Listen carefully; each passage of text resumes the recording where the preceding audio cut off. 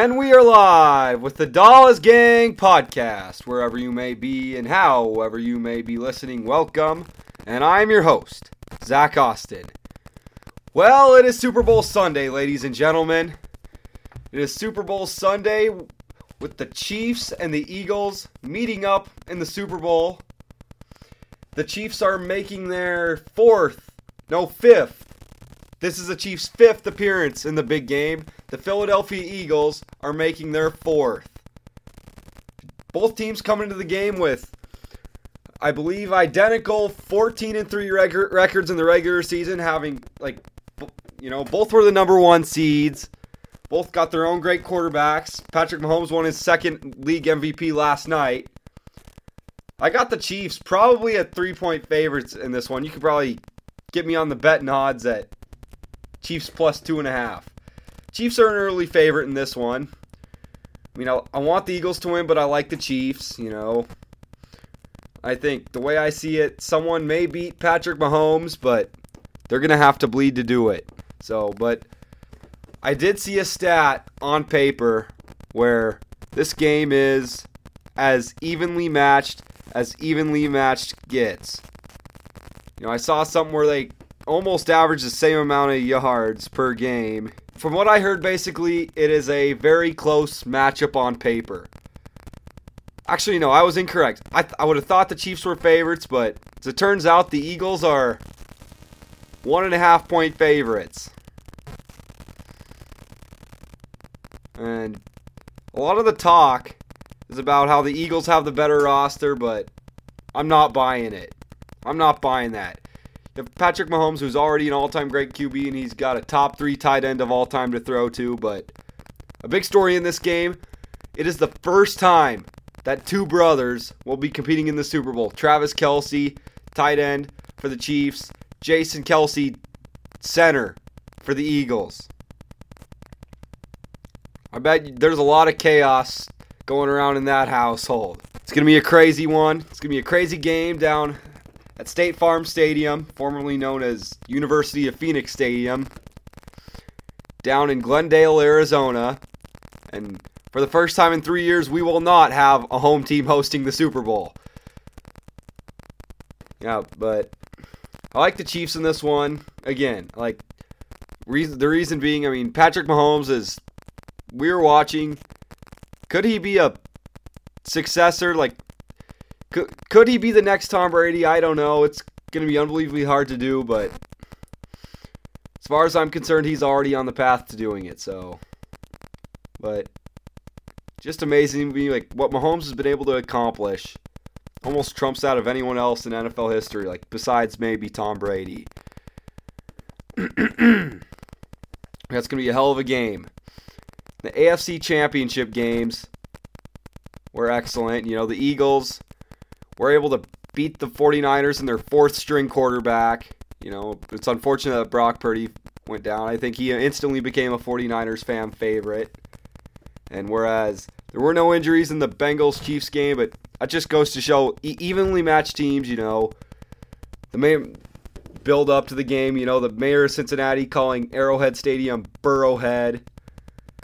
And the Chiefs made that Cincinnati mayor go out and eat every word that he said about the Chiefs going in, and the Chiefs let him hear it. The Chiefs let him hear it. Nick Wright, who I absolutely loathe, said it. But anyway, it's evenly matched on paper. I saw somewhere, I wasn't able to find it right away, where it was about as evenly matched a Super Bowl as it gets. Chiefs are starting to win me over now a little bit. I actually went to a playoff game 3 years ago with my dad. Yeah, it was 3 years ago, 2020. And that was fun. That's kind of what started this Chiefs dynasty, that they have going on right now in the making. So, Patrick Mahomes has been unbelievable. 5 straight AFC Championship games. A 24-0 comeback against the Houston Texans. I was at that game. That's the game I went to with my dad 3 years ago. It was a crazy game. 13 seconds getting to field goal range. And now something like this. I mean, second straight MVP, and Mahomes fully deserved it. I don't think they were going to give it to anyone else. I mean, again, I want the Eagles to win, but I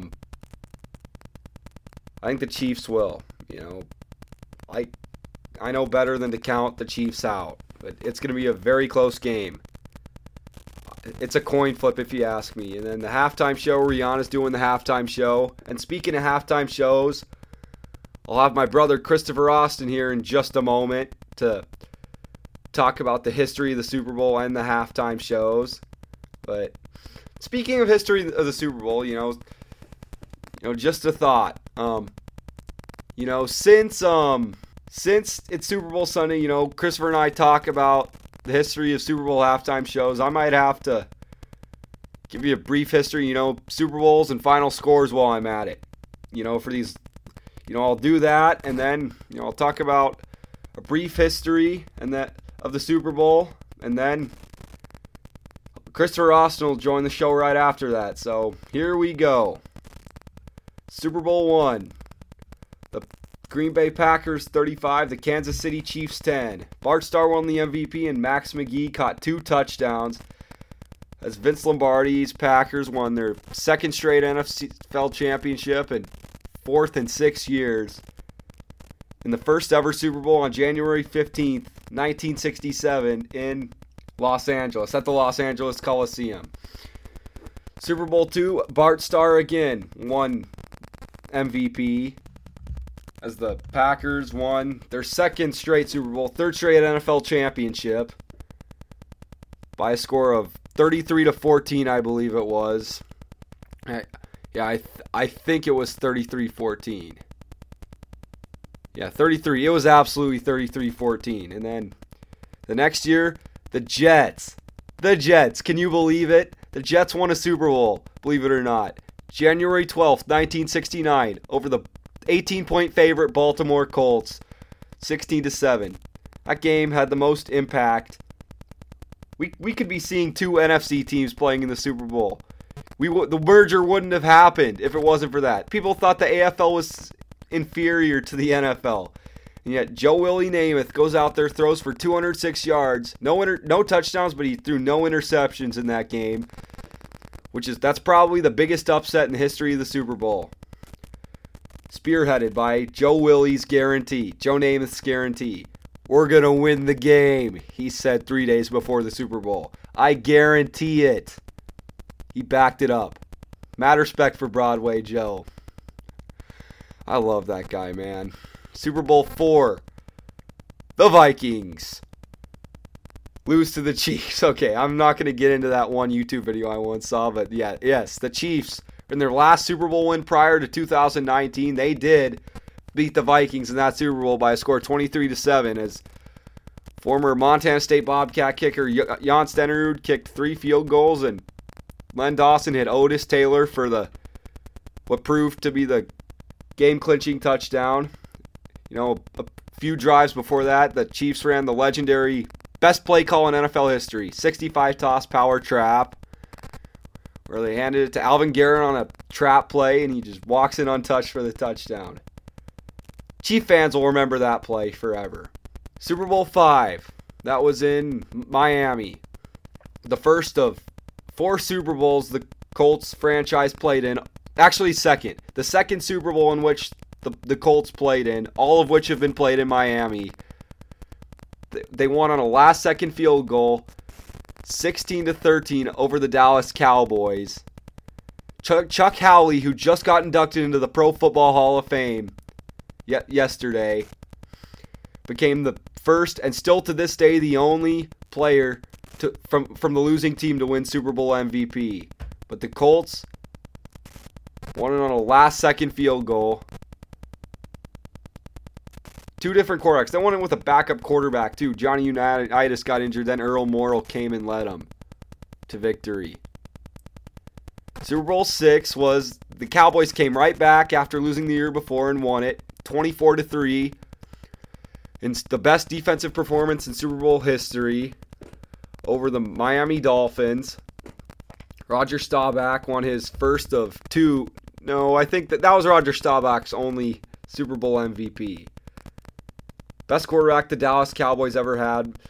But yeah, I think it was in Tulane Stadium, I'd like to say. In Super Bowl VII, the Miami Dolphins become the only NFL team to this day in the Super Bowl era to finish the season undefeated, 17-0, as they defeat the Washington football team. I'm not going to say that word. Currently, the Washington Commanders, 14-7 at the LA Coliseum. No team's gone undefeated since. 2007 Patriots, you came close, but no cigar. Super Bowl VIII. The Miami Dolphins repeated as champions in their most recent Super Bowl victory, 24-7 over the Minnesota Vikings, in which Larry Zonka, Hall of Fame running back, was named Super Bowl MVP with his 2 touchdowns. It was the second Super Bowl loss out of 4 in that span of that decade for the Vikings. That was the first Super Bowl that Fran Tarkenton started, and I think it was the last game ever. I think it was played at Rice Stadium, I think in Houston, Texas. I think it was the only Super Bowl that was played in that stadium specifically. Super Bowl IX, where the Steelers would cement their Steel Curtain dynasty. In 1974 season, Fran Tarkenton became the victim of the first safety in Super Bowl history. It was only 2-0 at the half. Steelers Super Bowl victory, 16-6 over the Vikings. In Super Bowl IX. Super Bowl X, the Steelers would repeat as champions, defeating the Vikings they beat the Cowboys, dang me.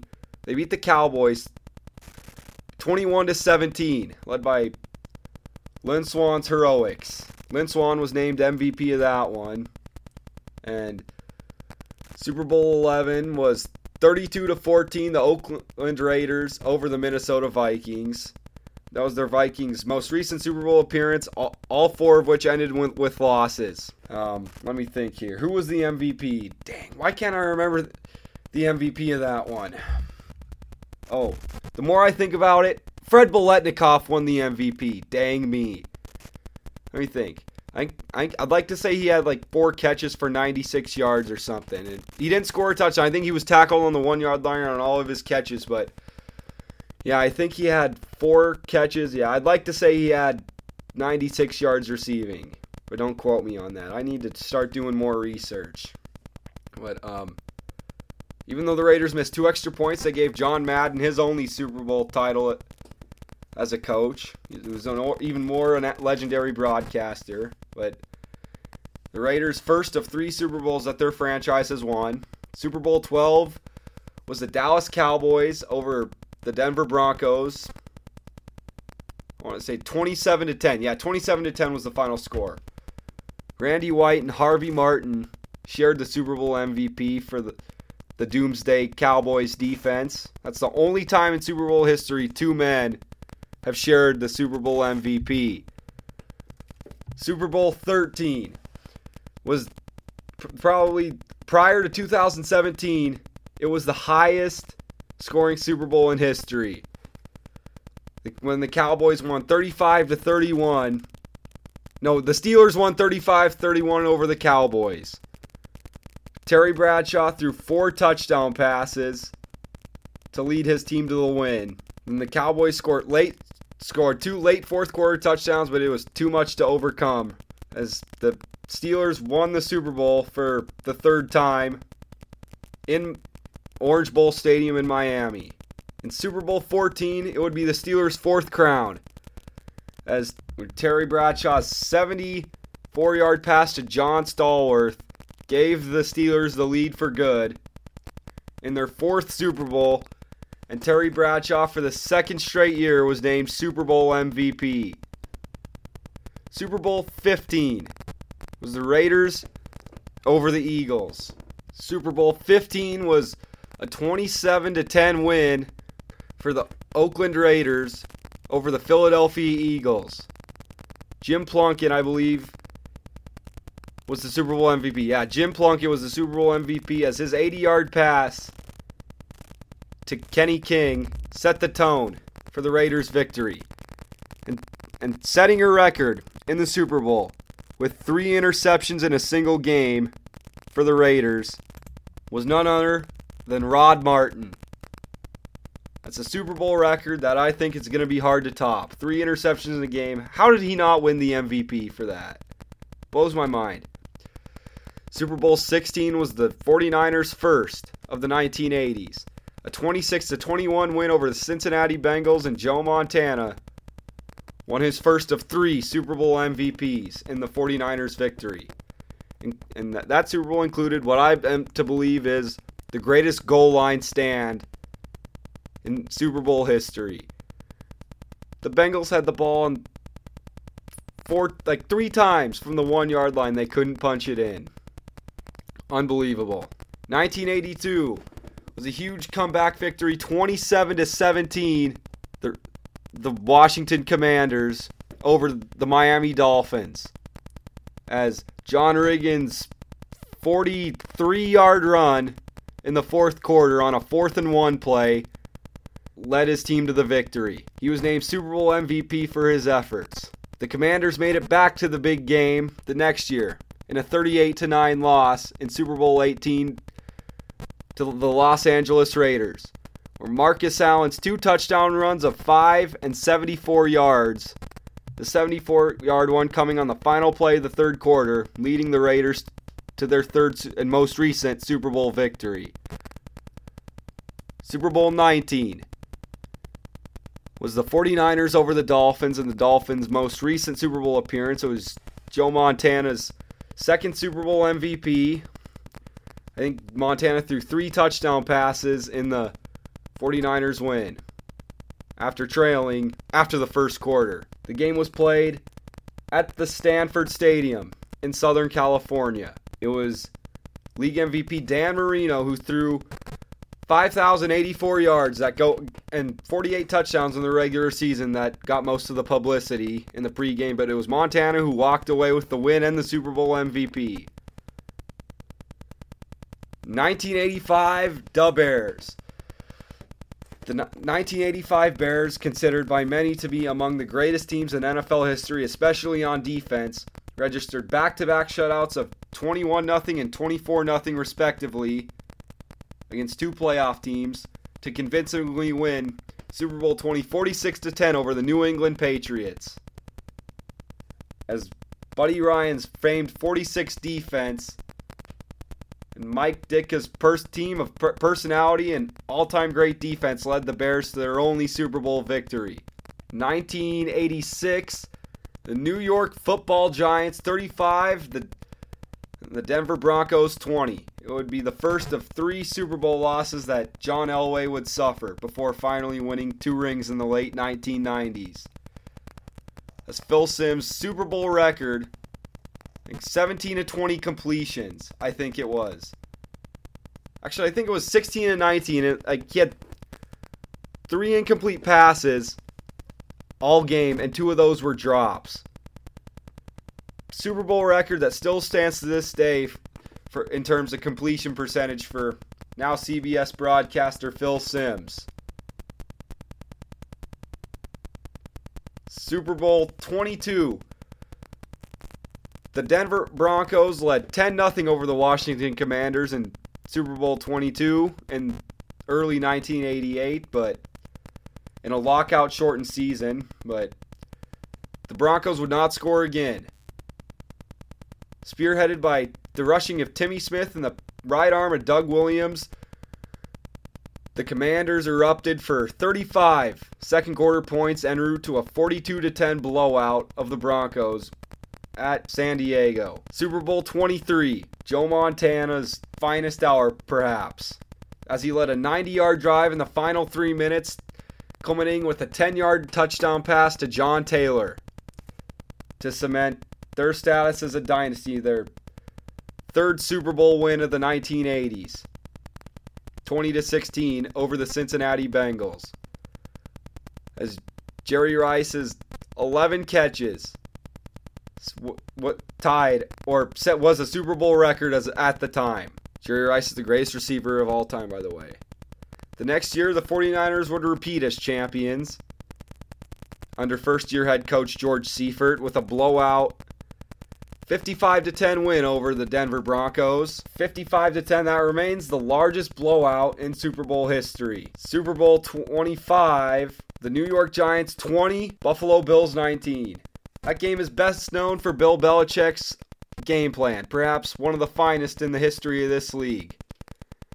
His defensive game plan to shut down the Bills' K-gun offense, led by Jim Kelly, and the heroics of backup quarterback Jeff Hostetler led the Giants to victory. Super Bowl 26, the Washington Commanders, for the third time, won the Super Bowl in a blowout 37-24 win over the Bills at Minneapolis. Super Bowl 27, the Dallas Cowboys began their dynasty in the 90s with a 52-17 win over the Buffalo Bills, led by Troy Aikman's 4 touchdown passes. Once again, the same two teams and the same champion the next year in Super Bowl 28, as the Dallas Cowboys handed the Bills their 4th straight Super Bowl loss.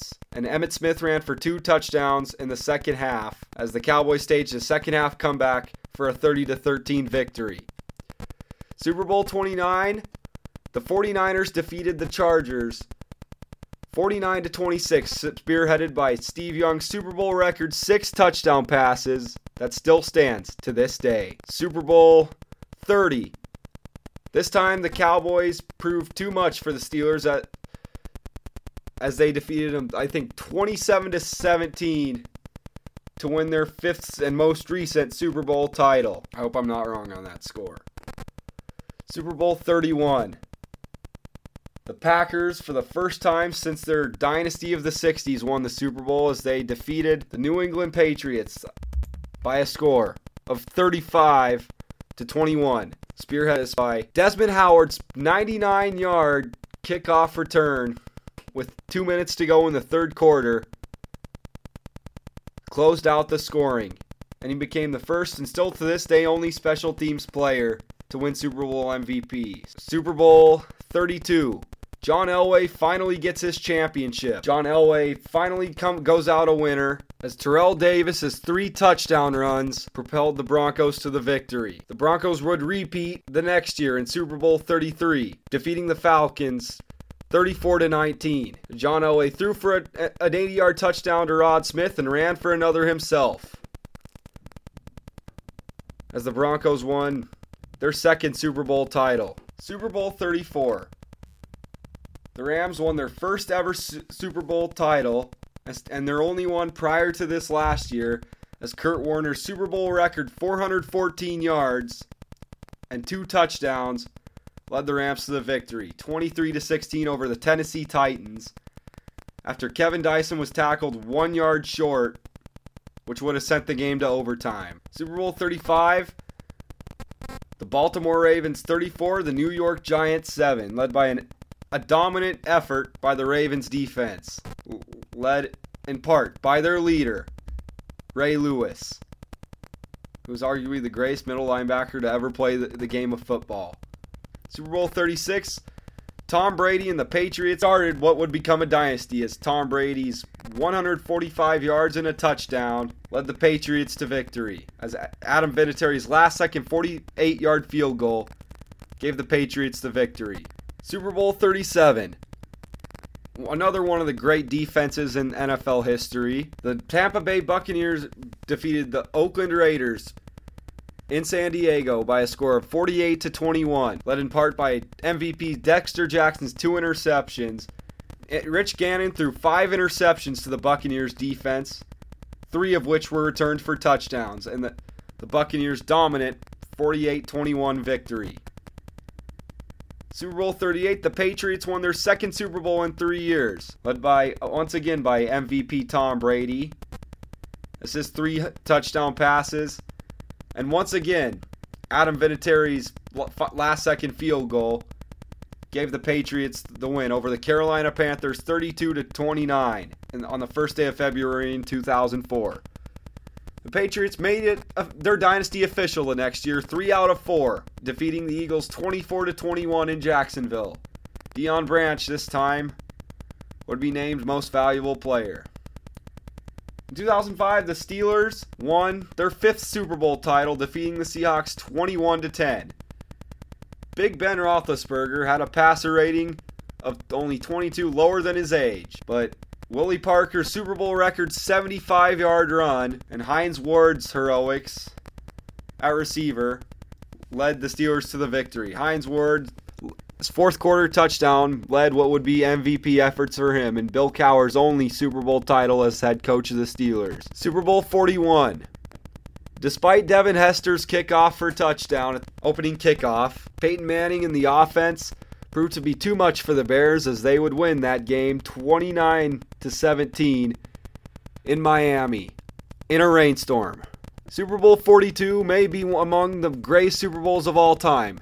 Very significant ones, as the New York Football Giants ended the Patriots' bid for a perfect season, led by an 83-yard drive in the final 2 minutes 39 seconds of the game, and Eli Manning's final 13-yard pass to Plaxico Burress in the corner of the end zone, leading the Giants to victory and ending the Patriots' bid for a perfect season. Super Bowl 43, the Steelers' most recent title, as Big Ben's big drive in the 4th quarter and James Harrison's 100-yard interception return for a touchdown on the final play of the first half, among other things, led the Steelers to their 6th Super Bowl title, becoming the first team to do that. Super Bowl 44, the Saints 31, the Colts 17. This was the Colts' 4th Super Bowl appearance, all 4 of which were in Miami, but the Saints were able to win their first and only Super Bowl title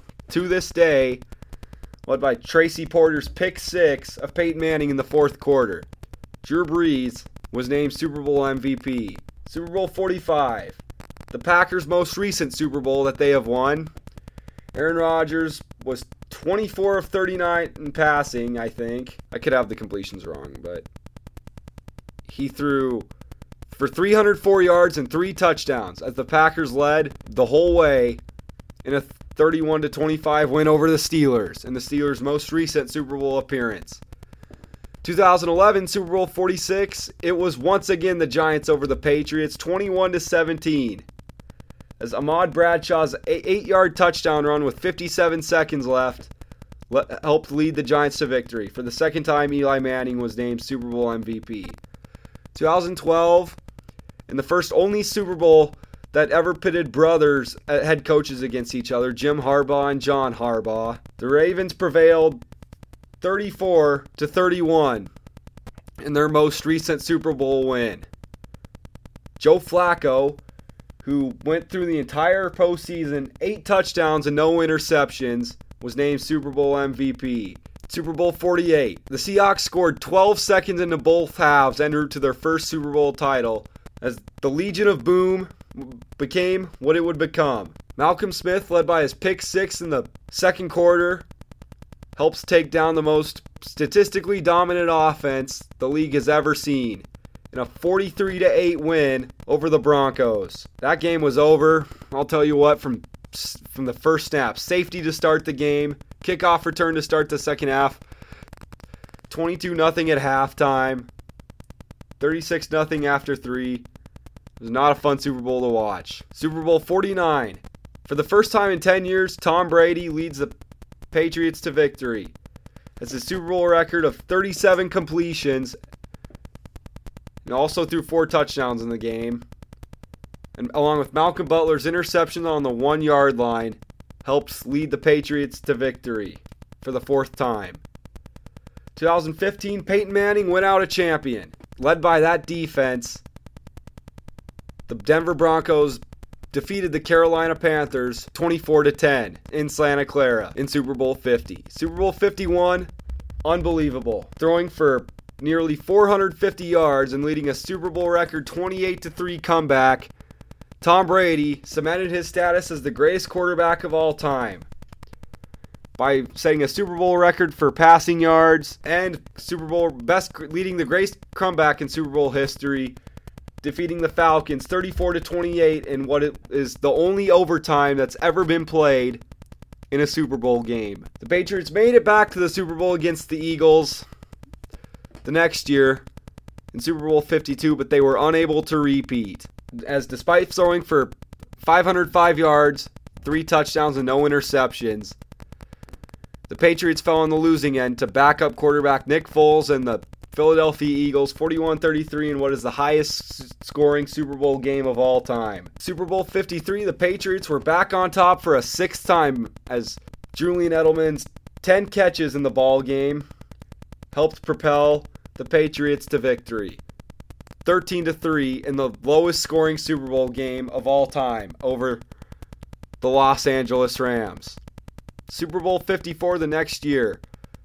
Patrick Mahomes, as we know him today, led a 10-point fourth quarter comeback in a 31-20 victory over the San Francisco 49ers at Hard Rock Stadium in Miami. Super Bowl 55.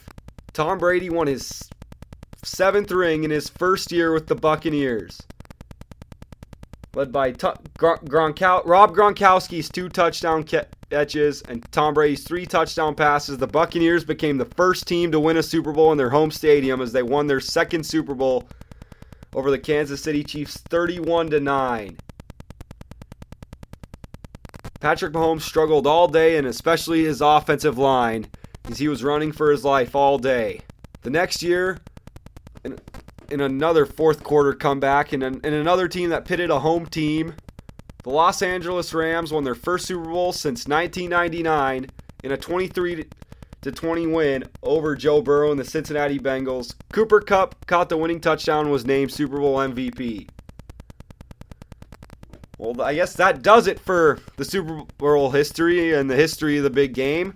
We're going to have another great one this year in the 57th edition of that big game. We're going to take a break here on the Dollas Gang podcast.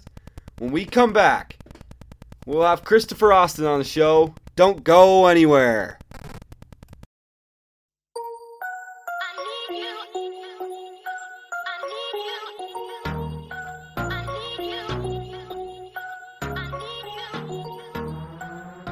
Welcome back to the Dollas Gang podcast. It is our Super Bowl Sunday edition, and joining me right now is Christopher Austin as we talk about what is to come and what has come on Super Bowl Sundays.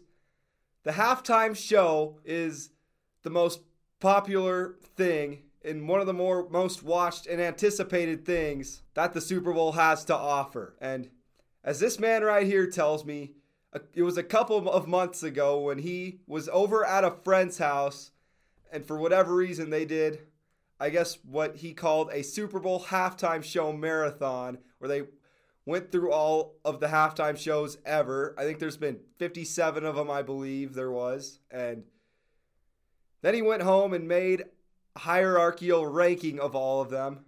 Christopher, kind of tell me about that, and telling me about that time, from the time you started watching them until you started ranking them.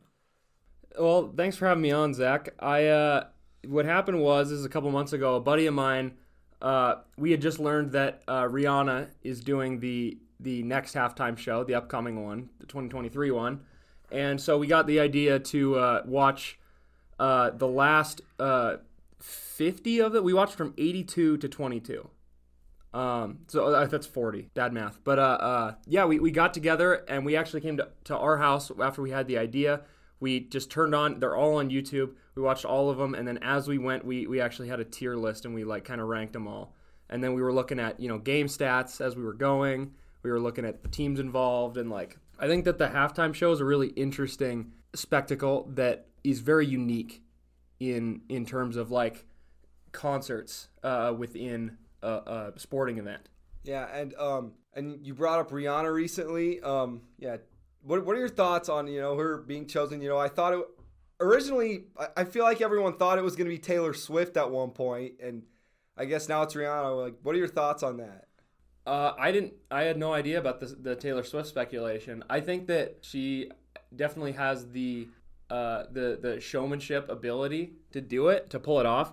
I think that there's a couple things, as we looked through the past 40 years of Super Bowl halftimes, we realized that there really is a specific set of qualities that a good halftime performer needs to have. And once you get a certain number of those qualities together, you can really make a show-stopping halftime show. And I think Rihanna has the chops. So Really? yeah, cheers to Rihanna. Good luck.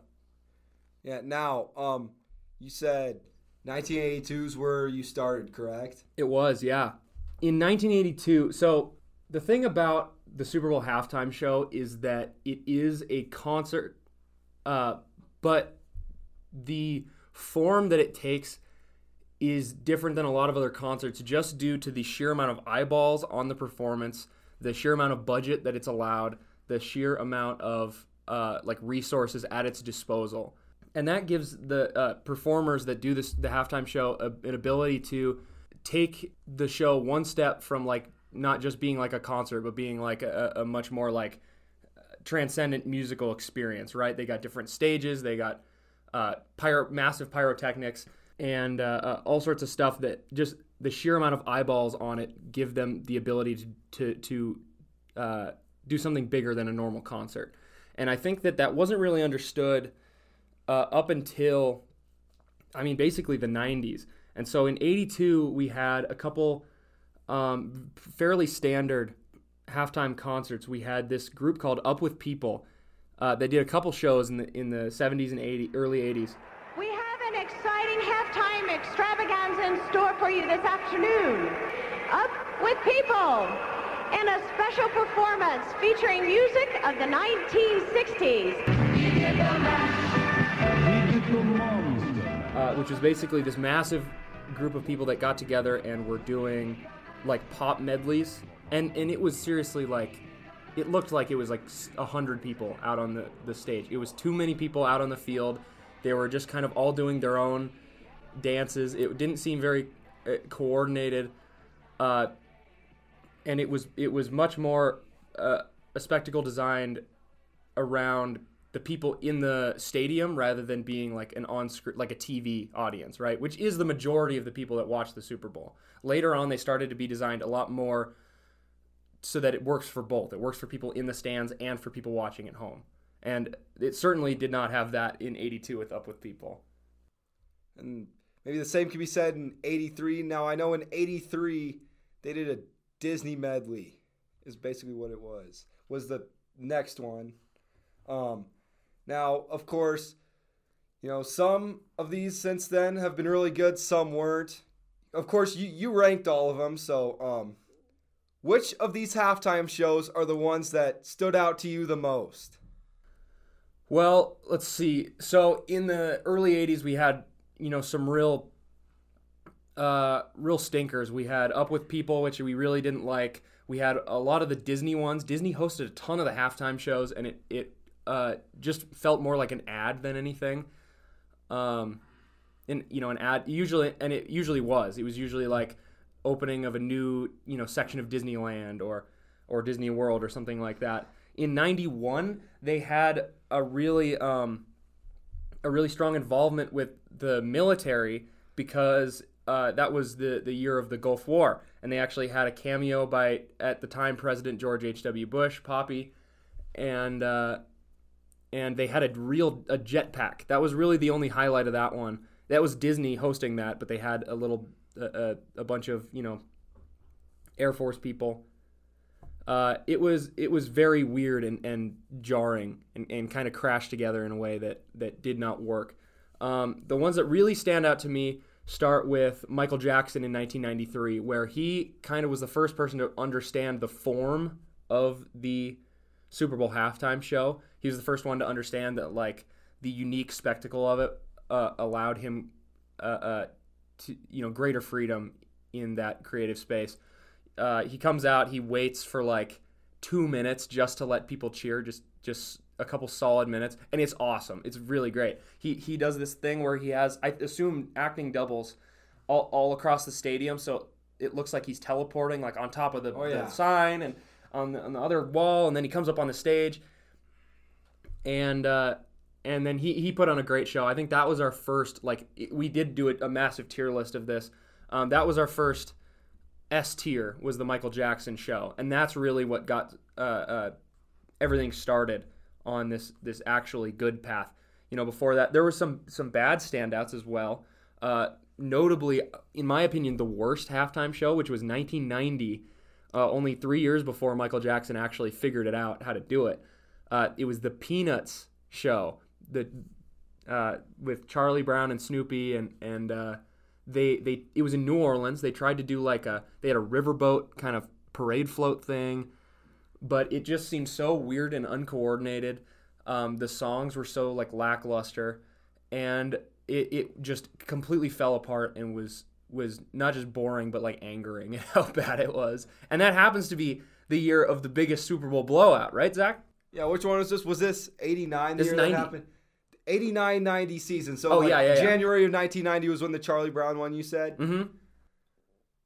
Oh, yeah, I was just looking at Wikipedia a second ago, and I did not actually notice this. Now, back to the Disney ones, obviously.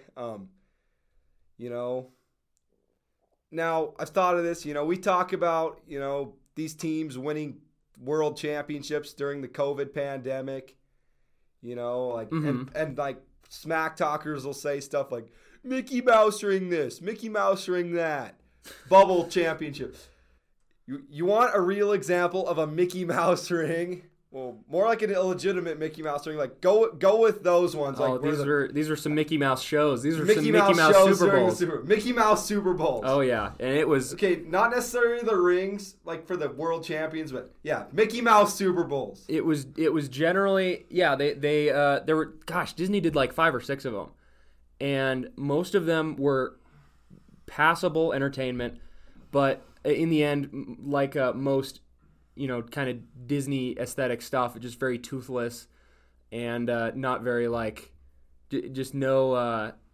I don't know if edge is the right word, but just nothing to really capture an audience. Oh yeah. Now, I know of at least 2 Super Bowls that Disney did it in. Anyway, if you're able, you wouldn't happen to know any details on any of the ones prior to 1982, would you? We watched a couple clips of some of them, but it seems especially in the beginning years of the Super Bowl in the 60s and 70s, it was a lot of marching bands. The marching bands, that prime example, especially for the first 3, 4, or even 5. Yep. Yeah, it seemed like they did a lot of marching bands, which is you start off talking about the halftime show is kind of a different concert. They start off with very normal football halftime show entertainment, right? Marching bands. That's very classic. They still do that in a lot of college games, and I assume some pro games as well, but I'm not exactly sure. I don't go to many. Then they started doing a little bit bigger of a concert. They started with the Up With People. They started with the Disney stuff, and then they do a couple different. They do a couple different weird ones. In 1989, Zach, who was playing in 1989? Okay. Or in 88-89. 88-89 would have been the San Francisco 49ers and the Cincinnati Bengals. Okay, perfect. So it was in Miami that year. Do you remember how the game went? I do, actually. The 49ers won on a last-minute touchdown pass from Joe Montana to John Taylor. Oh, man. It sounds like a pretty good game. It did not have a very good halftime show because in 1989 they had an Elvis impersonator who also did magic. Whoa, Elvis impersonator. Called Elvis Presto was his name. I have found, we tried to look this guy up. It seems like he's really only ever done this show, and I have no idea whose nephew he is or how the things converged. I mean, the year before they had Chubby Checkers and the Rockettes, which is at least a higher brow group than Elvis Presto. I promise you're gonna find this card trick's gonna blow your mind. But first you have to pick a card. Come on and concentrate real hard. You gotta concentrate real hard. You pick your card by clapping hands, so everybody in the stand, let's hear it for your card because your choice depends on your applause. Not to mention that magic is especially it just doesn't work when the audience is just so far away. So most of these tricks kind of worked for the TV, and it was it was pretty lame ones. He did saw a girl in half at the end, which was all right.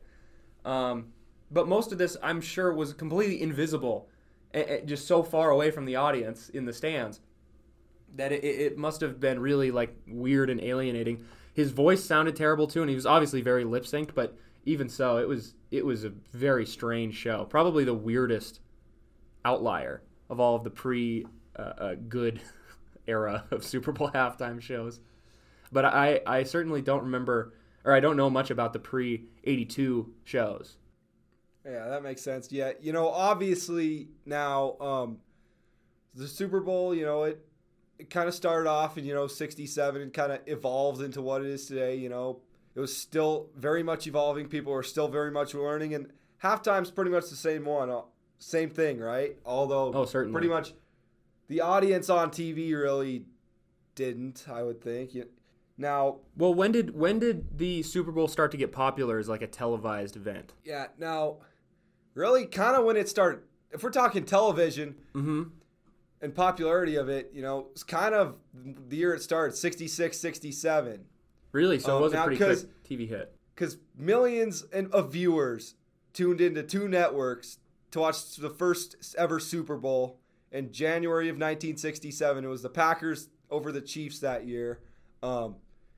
It's the only Super Bowl ever that aired on two networks, CBS and NBC. Really? It was just like a public broadcast at that point. Oh, yeah. That's interesting. And now, who knows? You probably went over some of these already, but it's all right.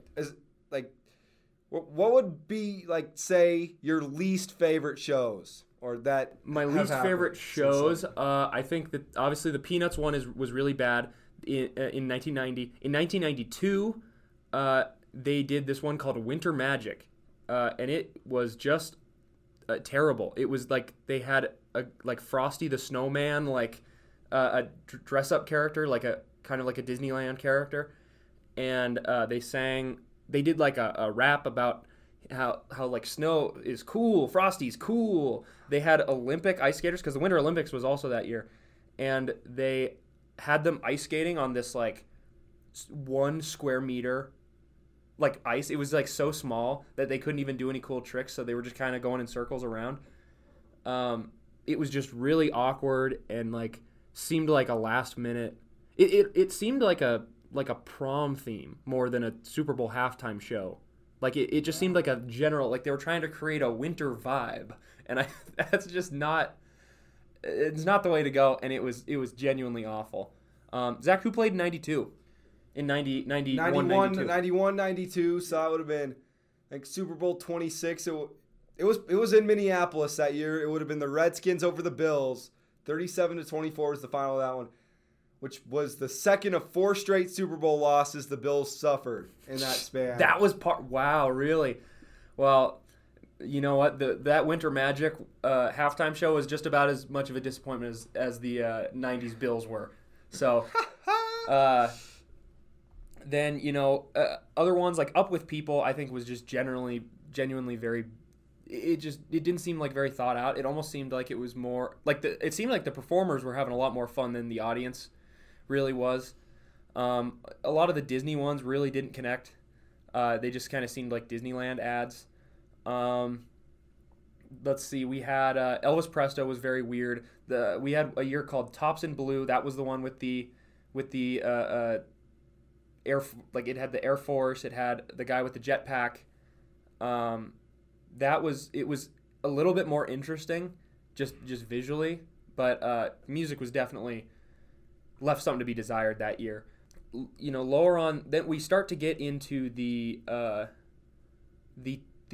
good era of halftime shows, which was striking to me that halftime shows really only seem to get good pretty recently in Super Bowl history. They started in '66. Michael Jackson, in my opinion, did the first good Super Bowl halftime show in 1993. Was that game any good? Did the game match the halftime show at all? It was probably one of the bigger blowouts, actually. That was the 3rd straight Super Bowl out of the 4 that the Bills suffered. It was 52-17. Oh, so a bit of a blowout. Yeah, it kind of was. Dang. It was at the Rose Bowl that year. Really? In Pasadena. I like to think 92 or that year is kind of when they stopped hosting them, or that was probably the last year they ever had it at the Rose Bowl in Pasadena. For whatever reason, I don't know why they haven't held one there since. I mean, it holds 110,000 people. Mm-hmm. Yeah, they just haven't used that stadium in a while, huh? Yeah, I mean, interesting. Well, the next year after Michael Jackson, they had what was called Rock and Country Sunday with Clint Black, Tanya Tucker, Travis Tritt, and the Judds. It was pretty good. Like, I'm not really like a country music guy so much, so it wasn't quite as much our style. But I think it was, completely passable and a lot better, because I think what they had realized is that condensing it and just getting like a few specific acts instead of like a larger theme or like massive groups of people, like Up With People that had like 100 people, taking it down and just like doing a couple artists like works so much better, because it draws a focus, right? It draws a specific focus. Oh, yeah. So that one was all right. In 95, they had, this was the final, I believe, Disney one that Disney did? one, and it was... Oh, 95, right? 94, 95. 94, 95. So this would have been the year the 49ers played in it and beat their Chargers to win their most recent Super Bowl that the 49ers have won. Yeah. Well, they had an Indiana Jones-themed Super Bowl, which was very strange because it wasn't really a musical act. I mean, it was. Like, there was musical performances, but it was almost like a Broadway feeling where Indiana Jones was trying to like save this girl and find this little artifact that was called, I think, the Forbidden Eye. It was all right. Tony Bennett comes in and sings for a little bit. That was honestly like the saving grace of that show. But it was just very strange to see like Disney kind of. I think that one of the last gasps. Oh, I actually take it back. That's the second to last Disney one. After that, in 96, we have Diana Ross. And I think that she did pretty dang good. She certainly did better than even some of the later acts. Like, I think she did better than the Blues Brothers in 97. I think she did better than the Rolling Stones in 2006. In 1997, the Blues Brothers were out there, but this is post John Belushi dying. And so they brought in his brother Jim Belushi and John Goodman, who later played the role in Blues Brothers 2000, which is a pretty bad movie, especially compared to the original. It seemed very strange for them to choose the Blues Brothers for 97 because, especially like one of the Blues Brothers had passed away, and also it felt like an SNL sketch really wasn't suited for such a big show as the Super Bowl. But they did also get a bunch of side acts to go with them, and that really saved that year. You had James Brown, you had ZZ Top coming in for a little bit. They had some really good side acts to come on and help them along, but I certainly think that they could have done that without having the Blues Brothers. Yeah. Now you said 94 was the second to last one that Disney did. When was the last one that Disney did? The last one that Disney did was 2000. They did the Millennium Show. Oh, 2000. 99, 2000. Mm-hmm. Where the Rams won over the Titans. Yeah, that Super Bowl right there. And it was very strange. They had these massive puppets, I guess. The special effects, I think, were really, really fun. I had a great time with it. Some of my friends did not as much. But I ended up throwing that in the high C tier.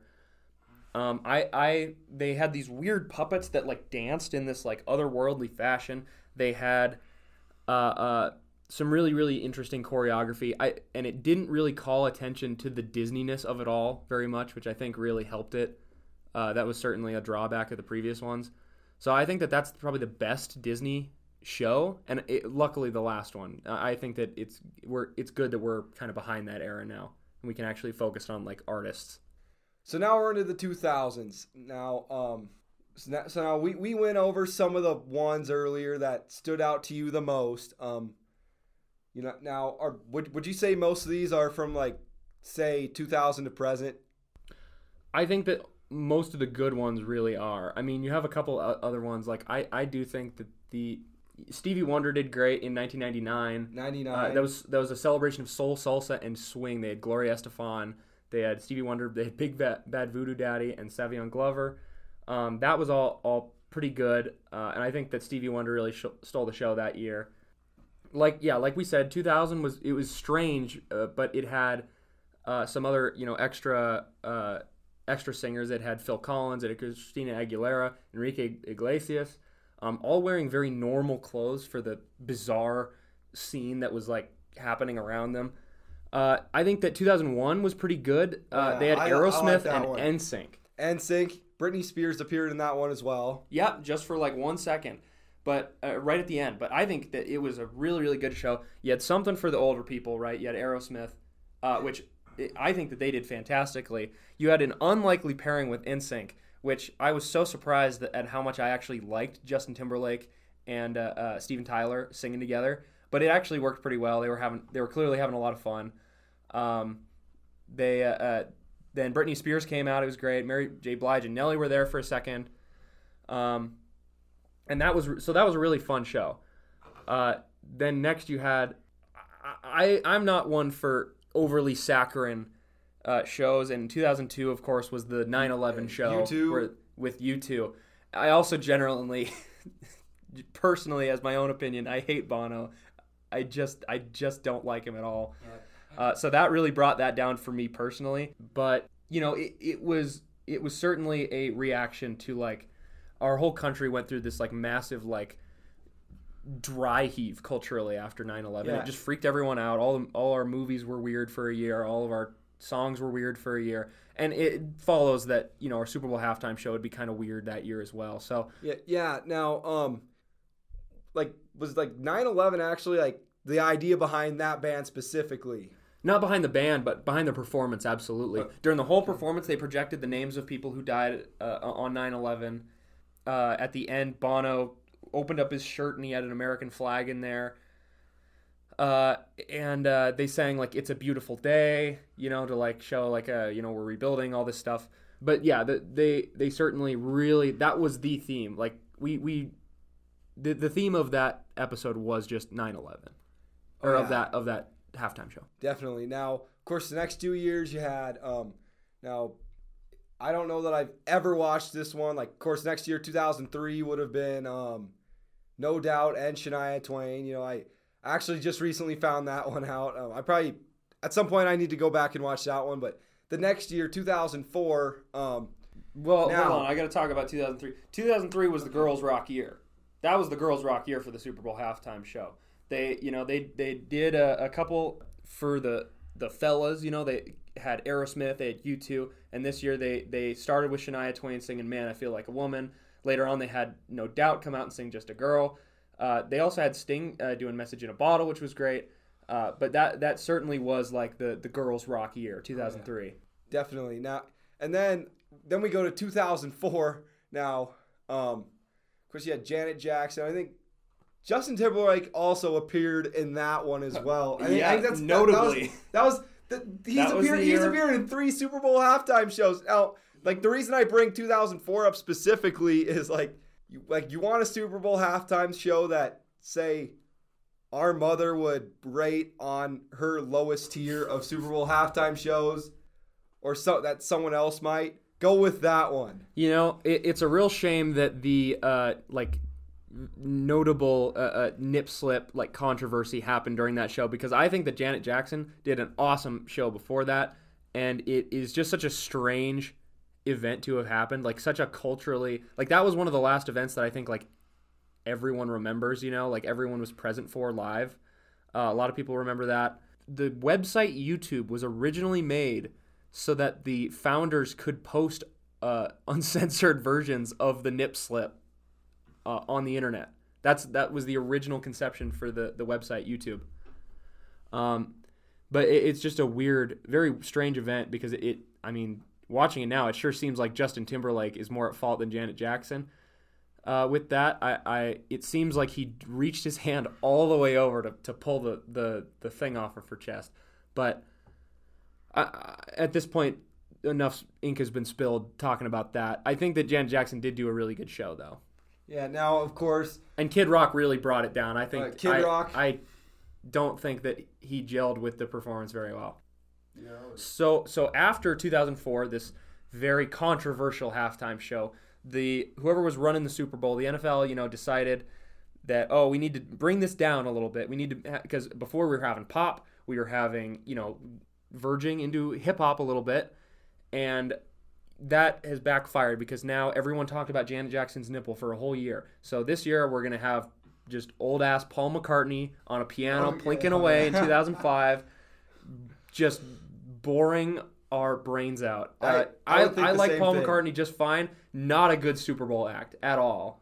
Not a good Super Bowl act. Oh yeah, I was thinking the same thing. Yeah, now from the time Michael Jackson performed through say 2010, I'd say most Super Bowl halftime shows were kind of inconsistent. Some of the performances would be great, some not so much. Yeah. But now you go forward in the 2000s, most of them were subpar, kind of older guys on the show. Now you had Tom Petty one year. You had Rolling Stones. Rolling Stones was better than the previous Rolling Stones year. was better than Paul McCartney, but it also felt that was really that was one concert where you really started to see the Stones age.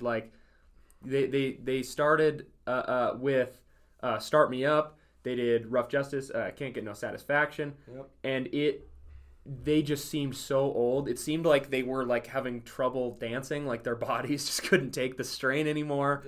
They were definitely doing a little bit more low-key there. Luckily, in 2007, we were finally gifted a little bit of reprieve with Prince, which in my opinion is the best Super Bowl halftime show that has ever been done. And I would it agree. may never be surpassed. We are gathered here today to get through this thing called life. Oh no, let's go! Purple Rain in a rainstorm. This is, to this day, correct me if I'm wrong, Zach, the only Super Bowl where it has rained at all. I think you're right. I'd have to look. I honestly think you're right. And in my opinion, it was Prince that did that. He made it rain. I swear to God. And it started raining when he came He on. made it happen. Oh, I think it had been raining all day. And he came out and on this massive purple stage in the Prince symbol that he has, his little logo symbol, he did some great numbers. He really just flew all around. He did some Bob Dylan. He did some of his own original songs. He sang Proud Mary. He was just bouncing all over the place. All sorts of different genres and styles. And he was the first person, in my opinion, to utilize a marching band correctly. The thing that we started off with at the very beginning. He actually had a marching band come up in the third act section of his show, and they started playing along, and it matched the song really well, and it worked. While he's just, absolutely slaying on the guitar in the rain. He's got these two twin dancers behind him in these tiny little high heels on this, I assume, just slick as hell stage during the rain, and they didn't fall or slip once. And there was no side acts. It was just Prince the whole time, start to finish. I think he seriously that he brought a layer of spectacle and artistry to the Super Bowl stage that year, which was really, really good, cool to see. It was a good year. Best Super Bowl halftime show, in my opinion. Yeah, and people talk about this most recent one. I mean, I think some of them are delusional. I mean, that's definitely one that's up there. But, I mean, now you have, after Prince, you kind of had a couple more inconsistent ones.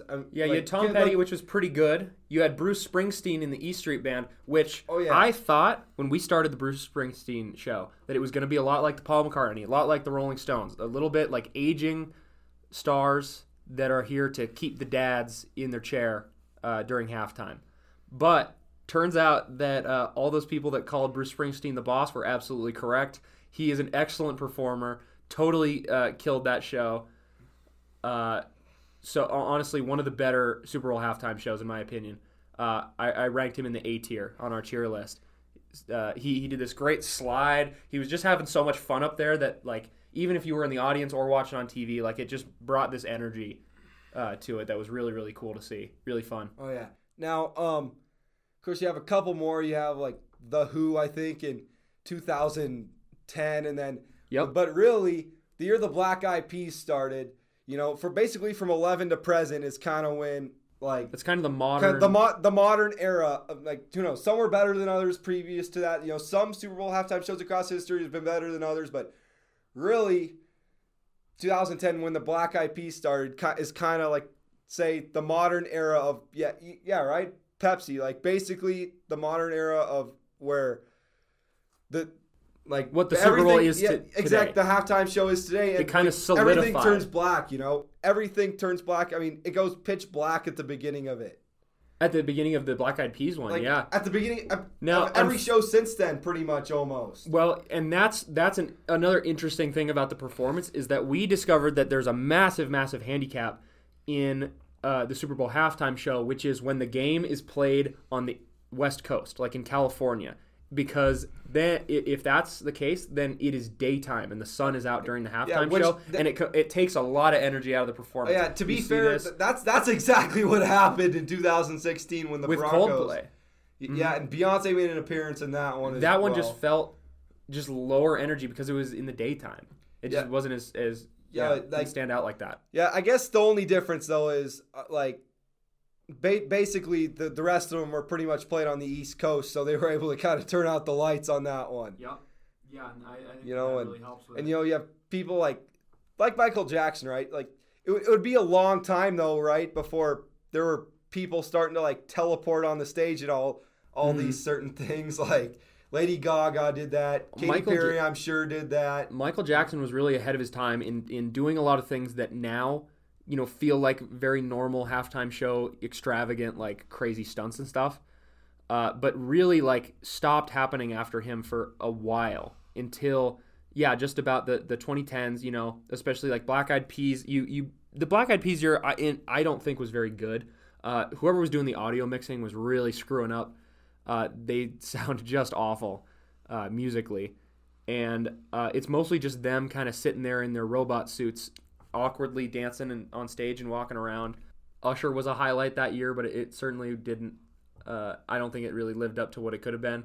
The next year we had Madonna, who, even though she is also, getting up there in age a little bit at the time, she absolutely still had that showmanship. It really doesn't show though, honestly. Oh, she's her age never really shows. No, certainly. Well, yeah, she's had a lot of work done to make sure that is the case. But she did great though. It was very weird because, of course, it's 2012. They had LMFAO out there with Madonna. I recently found that out. Did they do any party rock in that one? I think they did. For one, they did party rock and Sexy and I Know It for 1 little minute, and then they had a bunch of other people. They had CeeLo out for a while.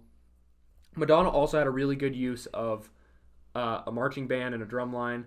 We put her in the S tier, actually. It was a really good show. She, came out on a big float. She had cars driving through. She had all these, really, really, well, choreographed dancers. Great show. Now, then you get, in 2013, you get Beyonce, which is also, such a good show. Probably second best after Prince. Madonna has so much, energy in that show, and, the choreography is all great. The pyrotechnics, there's so much fire in this show. And she had Destiny's Child out and sang a couple of their songs. It really worked. And I think that she is, people are correct in, when they talk about her as, one of the greatest performers of, this era. Yeah, and then, of course, you have, the last few, the last less than 10 that we've most recently had. Now, Bruno Mars was an awesome one. I thought the next three were pretty awesome, and then, we had him, Katy Perry, and then, those two were pretty awesome. And then I'd say probably these last three were awesome as well. And then, I think most of them, I'd say pretty much all of them, except maybe Coldplay's one, which just didn't have the same vibe to it. Were pretty much awesome shows. I think that the problem with Coldplay is, you had Bruno Mars and the Red Hot Chili Peppers, which worked so well together. You had Katy Perry with these big, extravagant, she came out on the Lion, and she had the very infamous left shark that forgot the dances and was just kind of moving around in his silly little shark costume. Just a really memorable one. I don't think Katy Perry may have had especially after Bruno Mars and Beyonce. I think that her musical talent wasn't it definitely started to like show cracks a little bit, which I was so surprised at. But her display like really made up for it that year. Coldplay, I think you're right. It definitely felt a little bit lower energy, but also because it felt like a reunion episode. It was like Coldplay for a little bit, and then they just stopped to like kind of, okay, Coldplay, go take a break, go off here, go on the side, and we're gonna have Beyonce, Bruno Mars come out, and this is after Bruno Mars had gotten big with Uptown Funk, so of course they played that. That really like kept the energy up, and like also handicapped because it was in California that year. It was in Santa Clara, and definitely then Coldplay came back in awkwardly at the end as like, yeah, remember we're here too, guys. So that definitely suffered a little bit. Then next year you had Lady Gaga, who I think absolutely killed it. Started with jumping off of the stage in this like kind of awkward little jump that she does. It was really, really fun. Yeah, that was top 5 in my opinion, without a doubt. And then did you have Justin Timberlake? That was a fun show, but a little weird in the sense that he kind of went up in the stands and did some stuff. Yeah, it just didn't seem like it seemed like he was not very into it. It seemed like he didn't want to be there the whole time. At the end, he kind of went into the audience, which like is fine in theory, but it just seemed like he was kind of, I don't know. It did not seem like he was very prepared or like into it as much as he should be. He didn't bring very much energy to it. He's doing like a bunch of new Justin, which is just wearing this like bizarre like quote unquote Western getup. That's after he moved to Montana, of course, and became a real Montana resident. Up there in Big Sky, Yellowstone Club. And that's also when he wrote the album Montana, which is terrible. When did he write that? It was a couple years ago. I think it was around 2018. Yeah. Now, I think the people who did the Super Bowl halftime shows after that, I know you'll have. You had Maroon 5, which was terrible. No. I was planning on asking you that. First of all, you stole the words right out of my mouth. I think the ones after that especially crushed it. The ones since him absolutely crushed it, but. Yeah, talk about the Maroon 5 one. I knew you were a big fan of Maroon 5. The Maroon 5 show is a travesty. Just Adam, what's his name?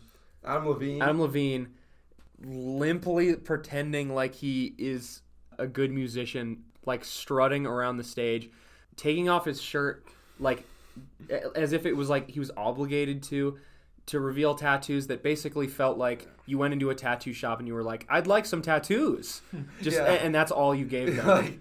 I've thought of him that way nowadays. Like Adam Levine, the man with 32,000 tattoos. Well, it's fine to have them, but they look so bad. That was like the bad part about it. He of course, like it's very him centered, and he's not a very engaging performer. They teased now 2019 for a lot of like millennial kids.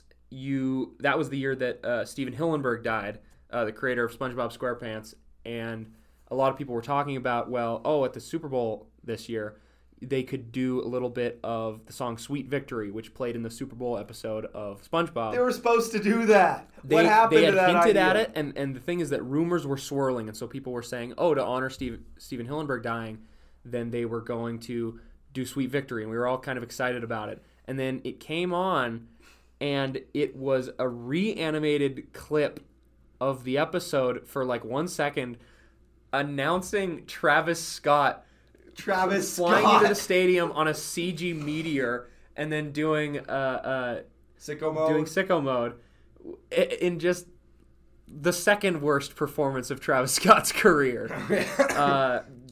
And they had Big Boy on. Now Big Boy was actually all right. But it just definitely felt very strange. Like they just kind of lumped in. They brought in a couple of these other performers just because it was in Atlanta that year. But I will never say no to having some Big Boy on stage. So. Oh yeah. Now. Bad show though overall. Now, you're getting me to think that way now that I think about it with Travis Scott and the fact that they didn't play "Sweet Victory" on there. Now. Maroon 5, I mean, I wouldn't mind like him at all, but like the fact that the Travis Scott part and to me the Travis Scott part and the fact that they did not play "Sweet Victory" is kind of what made it. It just felt so weird. Now, but all of them since then absolutely crushed it. You know, of course, J-Lo and J-Lo and Shakira, right? And the then last show that we got before the pandemic hit in February. And of course, I don't really like The Weeknd all that much, but his Super Bowl halftime performance was pretty dang good. He definitely made the most of the situation because after 2020, you know, it was the COVID year, and there was a lot of precaution that had to be taken to keep people safe, and so it was basically entirely for the television audience, which was unique. The stage was up high in the stands instead of out in the center of the field. He was kind of in like a mirror room with a bunch of people with gauze wrapped around their face, which is a pretty clever way of like, you know, they can have masks on but also like look good as like characters in a performance. I think he did the best with what was given to him. And then of course, after that we have the 2022 year, which was an all-time year in my opinion. You got Dr. Dre, you got Snoop Dogg, Eminem, Mary J. Blige, Kendrick Lamar. Yeah. Yeah. Now, finally, I think some rap. The more I think about it, that was a Super Bowl like that. You know, it was kind of like the vibe of it. You know, like with the sunlight. It was in since it was in Los Angeles. And here is where that actually worked to their advantage because it was in Inglewood, California, and so they got a lot of West Coast hip hop to like really like cement the vibe, right? The next episode by Dr. Dre and Snoop Dogg is like you can listen to that rap song in the daytime and it still feels fine because it's like you're cruising around, you know, LA, right? It's West Coast. So Dre and Snoop really got that like vibe going. It was pretty fun. Snoop deliberately wore Crip colors apparently, even though they told him not to. We had a couple, you know, like little political things, like Eminem kneeled at the end of his show, which was pretty interesting. Eminem was in that one as well. Eminem was in that one. Yeah. Oh, I was not aware. I need to start doing my homework. Oh, that's all right. Maybe we'll rewatch it after the show. Like, Anyway, it was like kind of a little daylight, but it didn't seem to bother them. But like, last question we'll end on is there's obviously, you know, like there's no way of knowing what the future holds for these Super Bowl halftime shows, but what do you see in that future? Like if there's anything we like can possibly foreshadow, like in the ones after Rihanna performs in this one, you know, what do you see in it? What is it? Well, I think we've definitely settled on like a type of thing that the Super Bowl halftime show is now. Like the big performances with the top level stars. And I think that Rihanna is like obviously going to continue and like cement that. But in the future, it's hard to tell what the future of Super Bowl halftimes hold because I think a lot of it is going to have to do with like changing technology. Like we're starting to get like, you know, massive drone shows, you know, like making massive logos above the, you know, that's like the new Goodyear blimp is like a big Pepsi logo made of drones. But I'm very curious to see because I think that the NFL has had has definitely started to make itself more like everyone friendly. I think that it's trying to appeal to such a mass market at this point that the halftime shows in the future I imagine will start to feel like Marvel movies where like suddenly like it becomes so mass appeal that it starts to lose any edge or like sense of artistry. I can't prove that, obviously, it's the future, but I can kind of see a little bit of a trend that direction just like beginning to happen. And so I think that eventually, you know, 10, 20 years down the line, if this trend continues, like we might get to see some Super Bowls that, you know, are very like, you know, coordinated by committee or very safe. You know what I mean? Oh, yeah. But I don't think that we've hit that point yet. And so I'm not going to, you know, condemn. Obviously, like, I love Rihanna. I'll bet she'll be great this year. But cementing into a specific style, I actually don't think is the best. I think you actually need bad ones occasionally to keep everyone on their toes and, like, keep reminding people, like, oh, this is like a concert. This is a performance. We need some artistry. We need some real showmanship. We need people to understand the form of the Super Bowl halftime show, like understand what it is and how to actually do it correctly. Oh yeah, definitely. Now, for me personally, there have been some performers that I've been wishing that would come on or hoping that would come on, but at any rate, you've been listening to Christopher Austin about Super Bowl halftime shows. Enjoy your Super Bowl Sunday. Enjoy the Super Bowl halftime show. It appears promised to be another good one, as Christopher and I have talked about. Christopher, thanks for coming on. Thanks so much for having me, Zach.